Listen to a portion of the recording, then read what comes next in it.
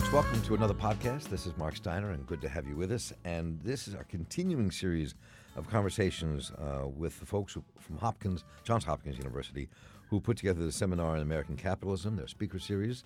We talked to a number of people already. In our work with Dr. Nathan Connolly, who is the Herbert Baxter Adams Associate Professor of History at Johns Hopkins. His book, A World More Concrete, Real Estate and Remaking of Jim Crow South Florida. And he, in studio with us today, is Dr. Rebecca Kobrin, who is the Russell and Bettina Knapp Associate Professor of American Jewish History at Columbia University and is the speaker this week. And folks, welcome. Good to have you both here in the studio. Hey, thanks. Thank you for having me. So Nathan, very quickly, just take our listeners back to this seminar and what you're trying to do here, and then we're going to jump into the conversation. Well, no, so we have a group of scholars on campus on the history of American capitalism and the way that historians are grappling with the questions of economics and culture, society, politics, how these all bundle together. And so we've been really fortunate to have a couple years now of seeing some of the best work in this area, people who are really pushing the envelope in banking history, in history of real estate and municipal bonds. Rebecca's work, which I was just introduced to actually this week, is very much in keeping with the kind of path-breaking work that our seminar tries to really make sense of. We hope that there will be more cross-fertilization between a variety of fields that will bring people who do quantitative things together with folks who are sensitive to culture.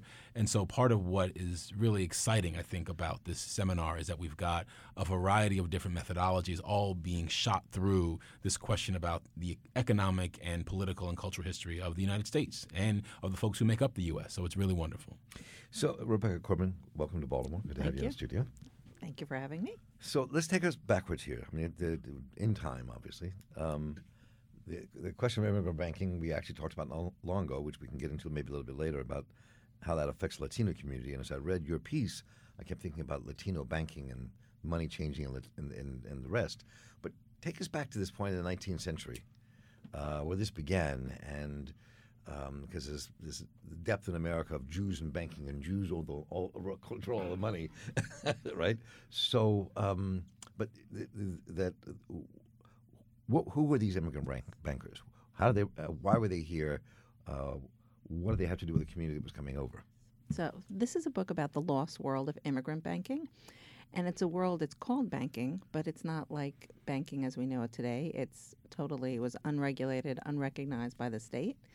And it was immigrant entrepreneurs who realized that selling ship tickets was a way to make money.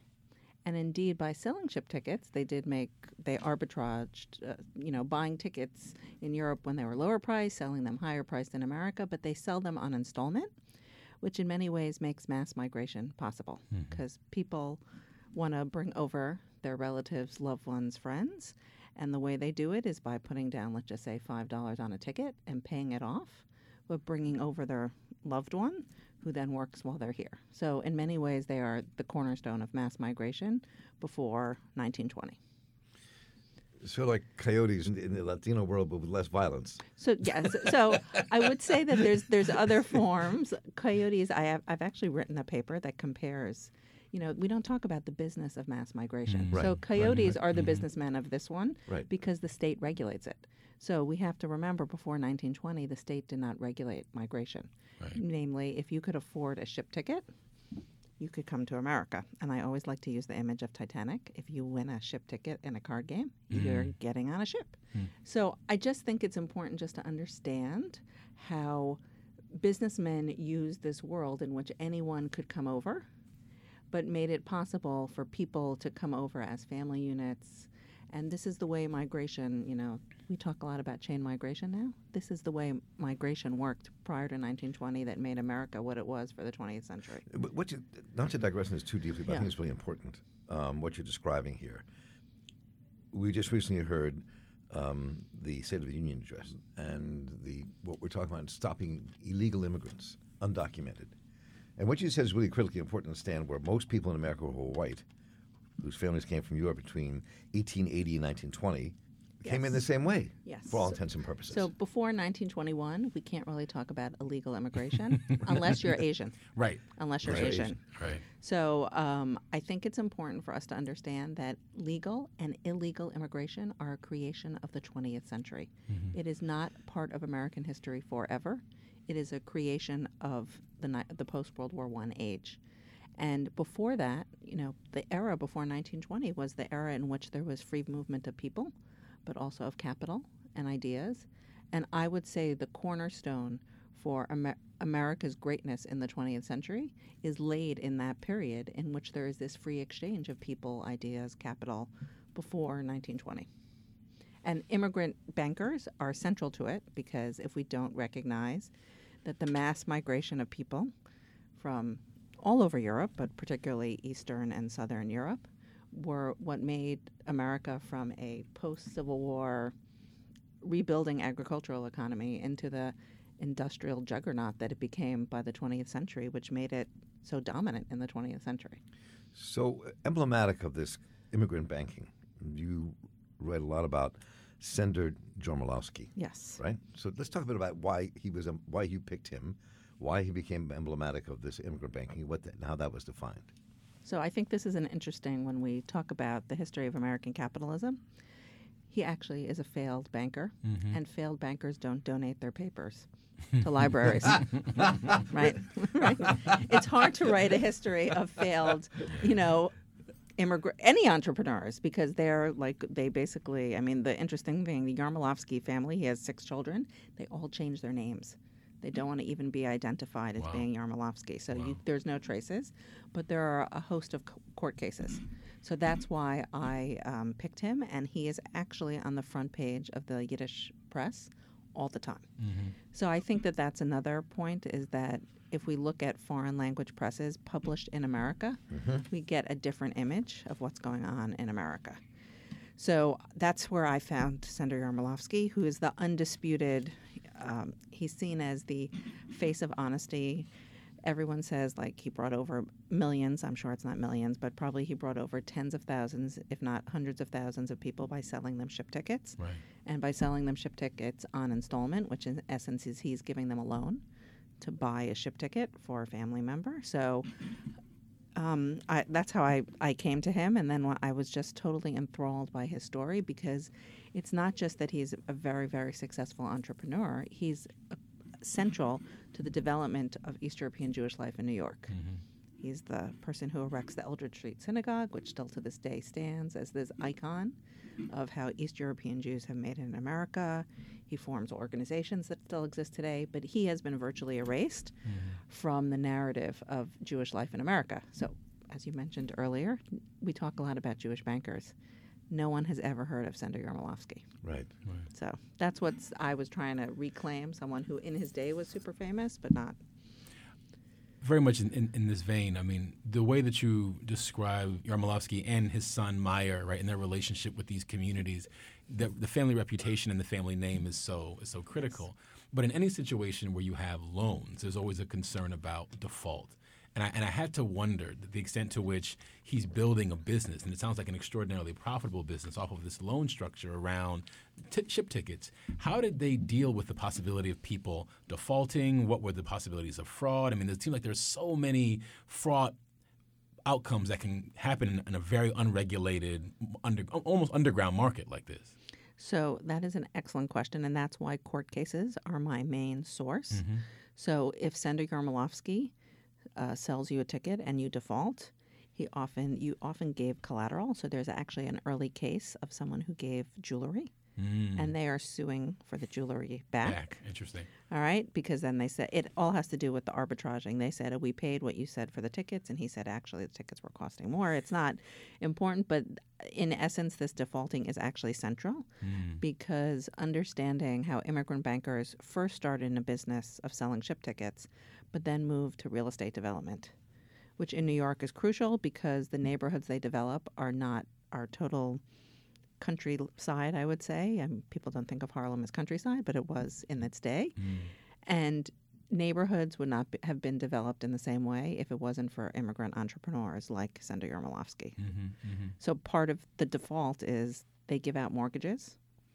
And I write a lot about this. There are other ways that Jews can get loans, like Hebrew Free Loan Societies, but they don't loan for real estate. Right. So they don't loan for real estate. They loan for you to buy a sewing machine, or they loan because your spouse is unemployed. Wow. But they don't loan for you to buy a building. Or a home. well, Jews actually, remarkably, up through the 40s are renters in New York. They don't feel the need to buy homes. So what they're buying is real estate for what we would call flipping, but for profit. Interesting. Remarkable. Go ahead, Dan. Yeah. No, it's also, I think, a nice step back to think about a place like Brooklyn not being part of like New York city limits, right? For instance, and I would love to have you talk exactly about this relationship between real estate and how the bank ultimately fails, the Yarmolowski Bank ultimately fails, because my sense, at least from your work, is that having too much real estate is a real problem for the immigrant bank in this story. And the fact that they're invested first in the ship tickets, but then the real estate move, that actually leads to the structural weakness of the bank and ultimately its failure. Is that right? Yes. Yeah. So real estate cannot be liquidated very quickly. Mm-hmm. And that is the problem. They invest the bank assets in real estate actually in the Bronx and a little bit in another bank is heavily invested in Brooklyn. And they can't liquidate it because one of the things that no one can control is that war breaks out in 1914. And when war breaks out, everyone who has relatives who live in the region where the war is want to send money back there. So no bank can ever withstand everyone coming on the same day to pull out their loans. But that's what actually, their savings. So that's actually what happened. And they didn't have the money because it was invested in real estate. And they couldn't sell the real estate immediately because... Right.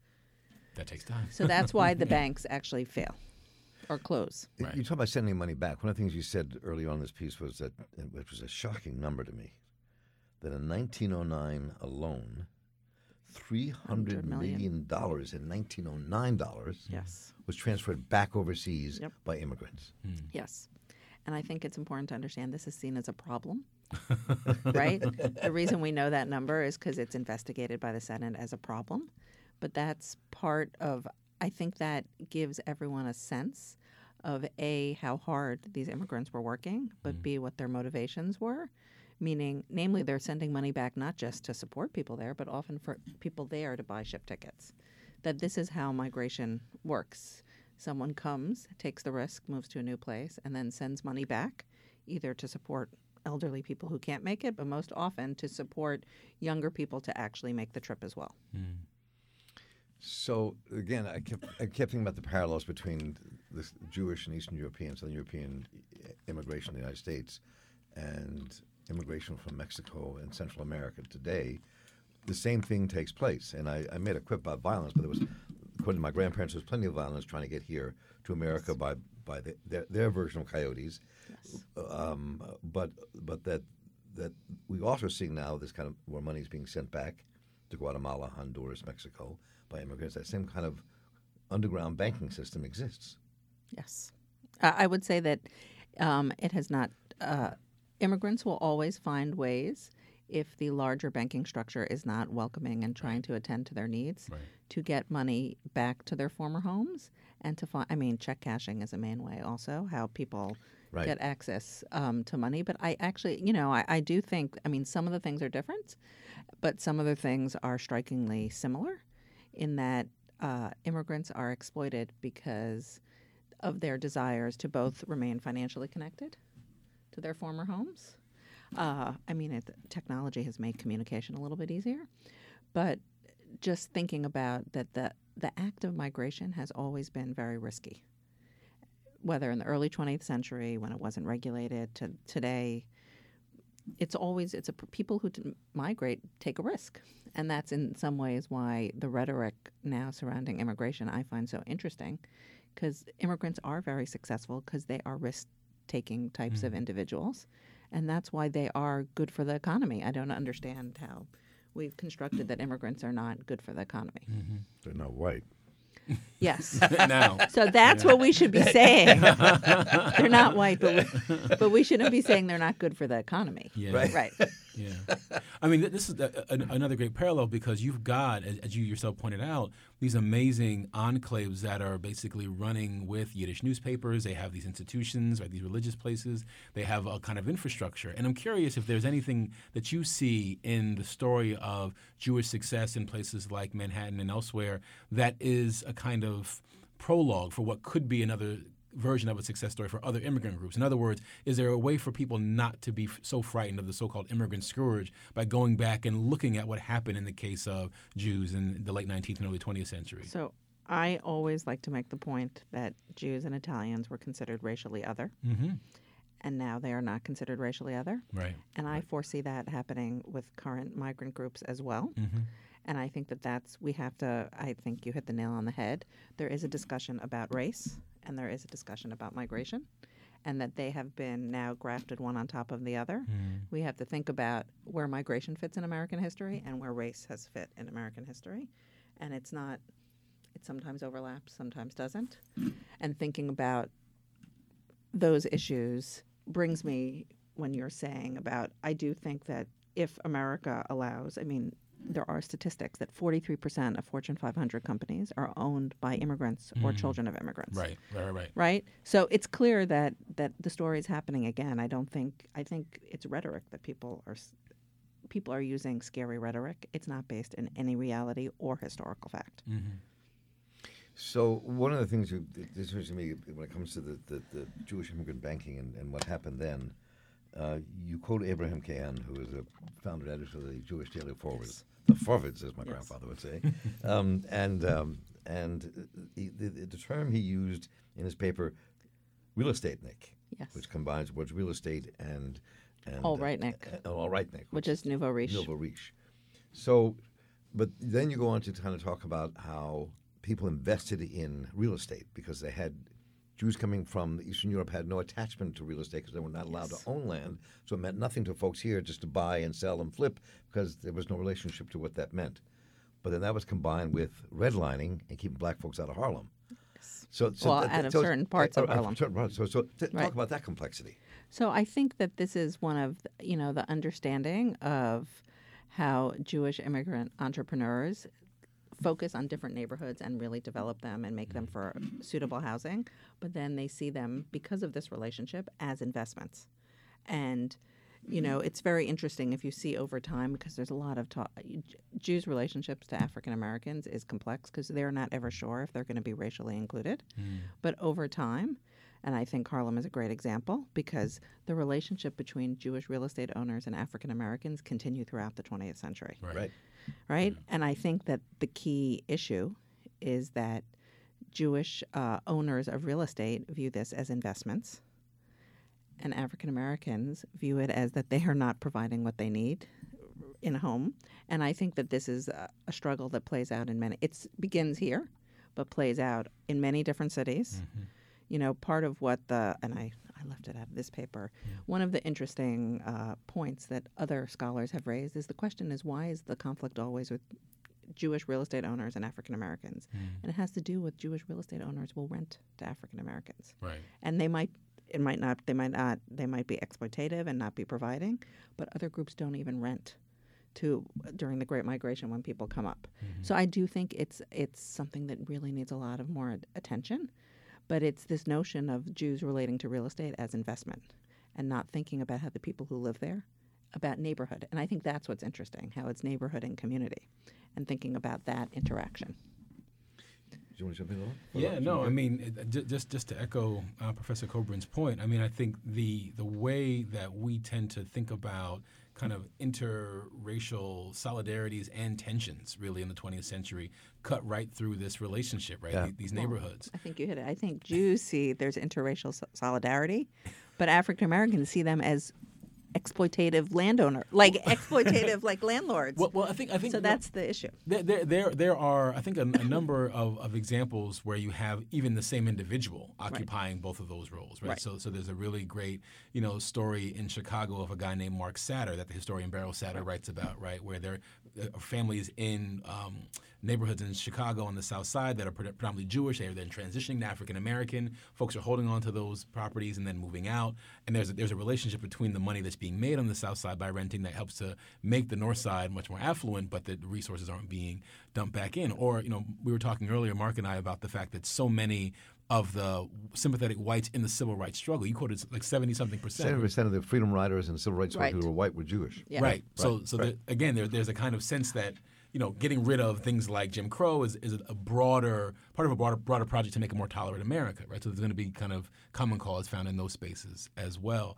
But the question of Harlem is really a tough one, because there you have a community that is seen as being vibrant and kind of owned by many of the black residents by the time you get to the 1920s, but the actual ownership itself is not predominantly African American. And in fact, there's never a point that African Americans own the majority of their community. So there's always a sense of, well, what does it take to make a community our own? Why are we always having to negotiate with these landlords? And there's a really great book, 1936, called The Negro as Capitalist, which we've talked about, that has by Abram Harris, and Harris is trying to remind his readers that the complexity of real estate itself is what needs to be interrogated, not necessarily a kind of one-way predation of Jews on blacks or even black people on their own people, right? But that real estate as a form of investment causes landlords to want to cut corners, to not provide services, to think about it in ways that are only about maximizing the bottom line, and the well-being of tenants always gets kind of short shrift. And so I think having a look at that story about rental real estate is always going to be really important. Yes. And I think that what's interesting about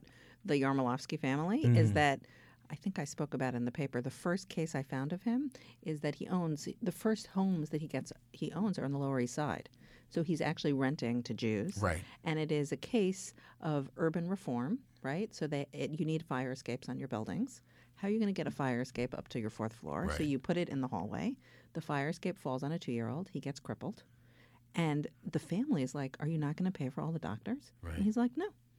The subcontractor. Right, Yeah. the subcontractor. So it's just this interesting. Right. So it's as you're saying, it's real estate as a commodity, and the people who are renting and the person who owns does not feel he owes anything. And I think this is at the root what I was trying to say, is if you view a building as a total commodity, Right. you're trying to think about how you can make as much money out of it and spend as little as possible. Yeah, absolutely. Yeah, I mean, so this is, I mean, your paper opened up a lot of doors that we can't explore them all now in the next 10 minutes. Yes.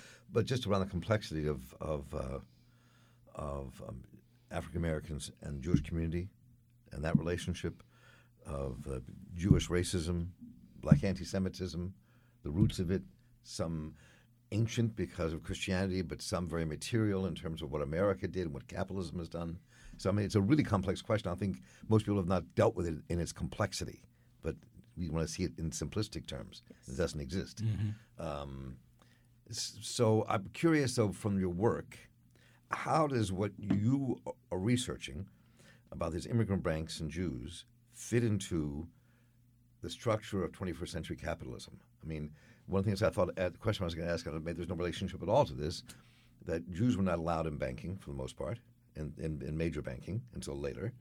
Well, they had their own investment So banking. that's what I'm saying. So they had their own investment banking and savings and loans. So and that people started around the country. So is there a relationship between these immigrant banks and that?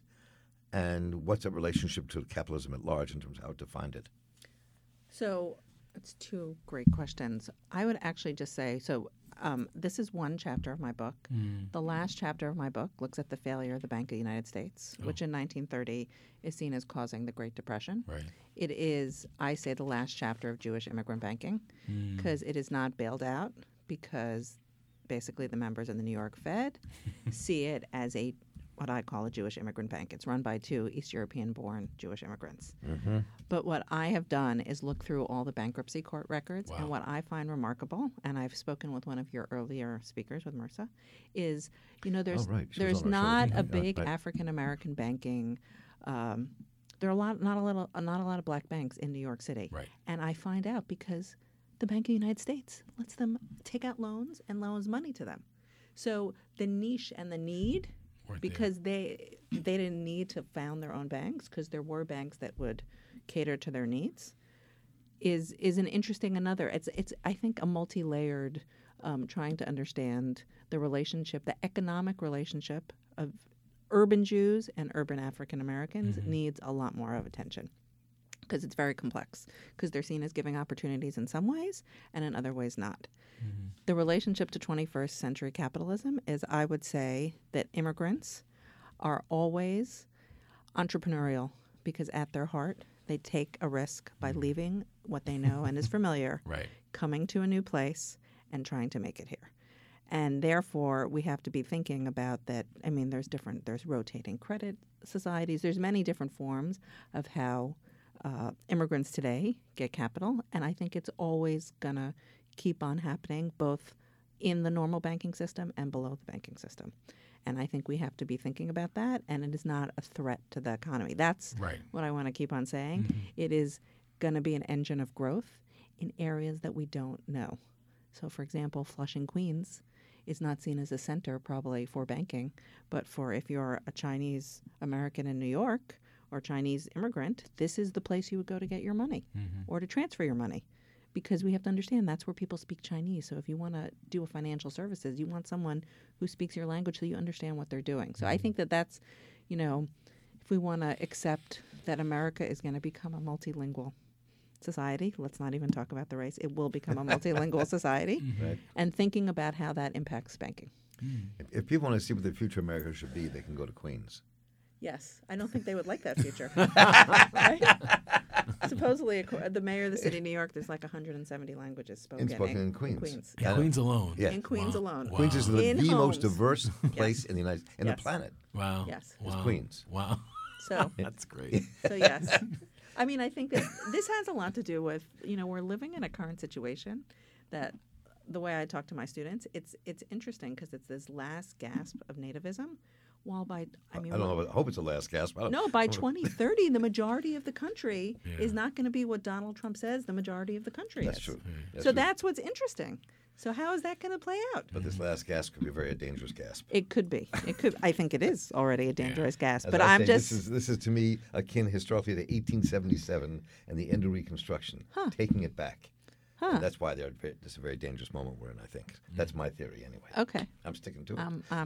I'm hoping for better than the compromise of 1877. That's what I'm hoping for. Because more immigrants come after that. That's the thing. That's when the immigrant story actually blows up, right? Right. It's in the late 19th century. Right. So there might be room for positive thinking. Yes. So once again, I want to thank my dear friend Nathan Conley for thank you. Helping set these podcast conversations up with his seminar on American capitalism he and others have done at Hopkins. He is a Herbert Baxter Adams Professor of History at Johns Hopkins University. His latest book, A World More Concrete, Real Estate, the Remaking of Jim Crow, South Florida. And our guest today, Dr. Rebecca Kobrin, who is the Russell and Bettina Knapp Associate Professor of American Jewish History at Columbia University. Her book, Credit to the Nation, Jewish Immigrant Bankers and American Finance. Rebecca and Nathan, thank you both so much for being with us. Thank you for having me. Thank you.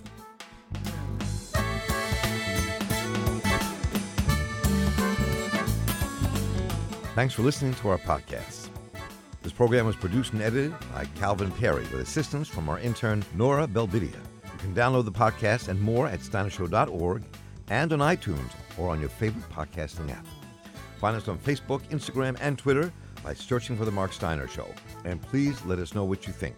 Write me at mark@steinershow.org. We'll be back in a couple more days with a brand new podcast.